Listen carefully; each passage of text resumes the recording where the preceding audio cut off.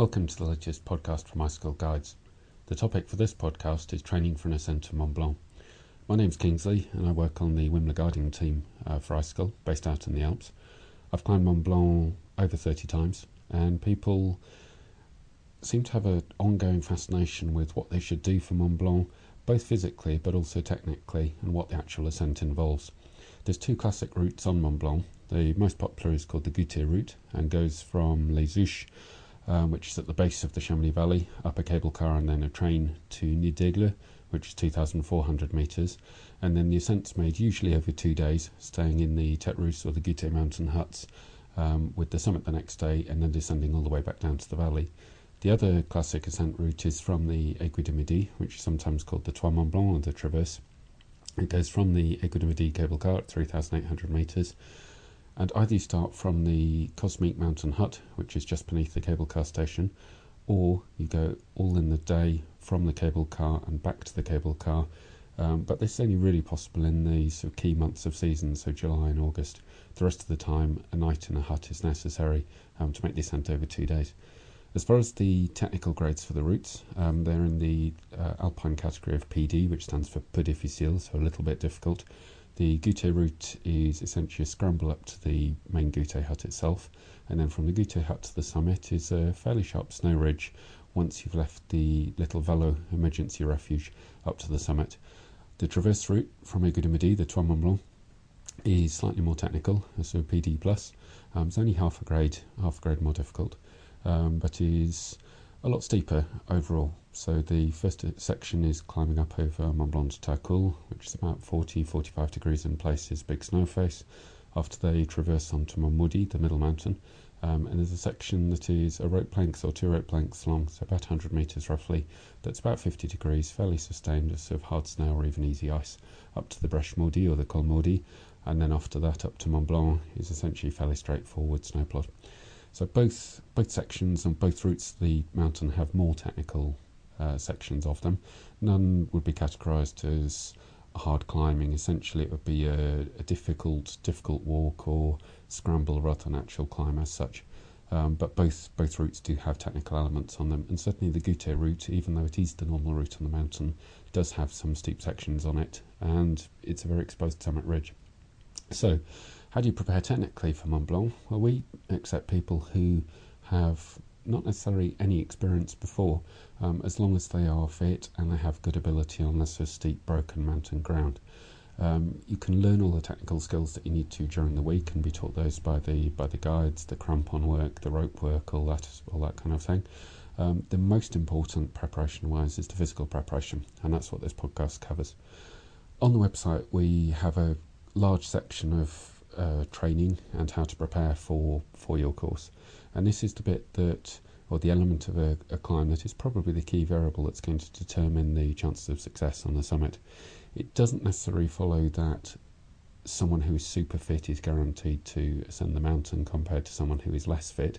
Sometimes people who are very, very fit tend to push so hard that they have very little in reserve, especially when the effects of altitude start to kick in. Equally, it's not enough to be an average fitness and just to say, I'm really determined. It still doesn't give you a very good summiting chance. The level of fitness that we suggest of aerobic fitness on the website would be for people ideally to be running a marathon in a respectable time, so underneath an hour 45 for the half marathon, ideally getting up to marathon fitness. And for marathon fitness, we're not looking for any especially good times. We're not looking for the 3.5 hours or anything like that. What we're looking for is someone that would have that constant aerobic output, be it that they finish a marathon in 4 hours, 4.5 hours, 5 hours, in a reasonable time, not especially quick, but a good level of physical fitness and endurance. And it's the endurance that's as important as the fitness. So how do we suggest people train to get to that level of fitness? Well, running's an ideal. A lot of people say, well, I don't like running, I have knee problems and things like that. If your knees can't sustain a run, realistically they're not going to sustain Mont Blanc.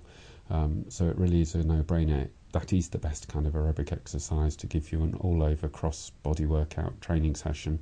But if your knees can't sustain that, it's highly unlikely they're going to be comfortable or sustain the descent, especially from Mont Blanc, which is about 2,500 metres from the hut, or from the summit right the way down past the huts to the base of the mountain.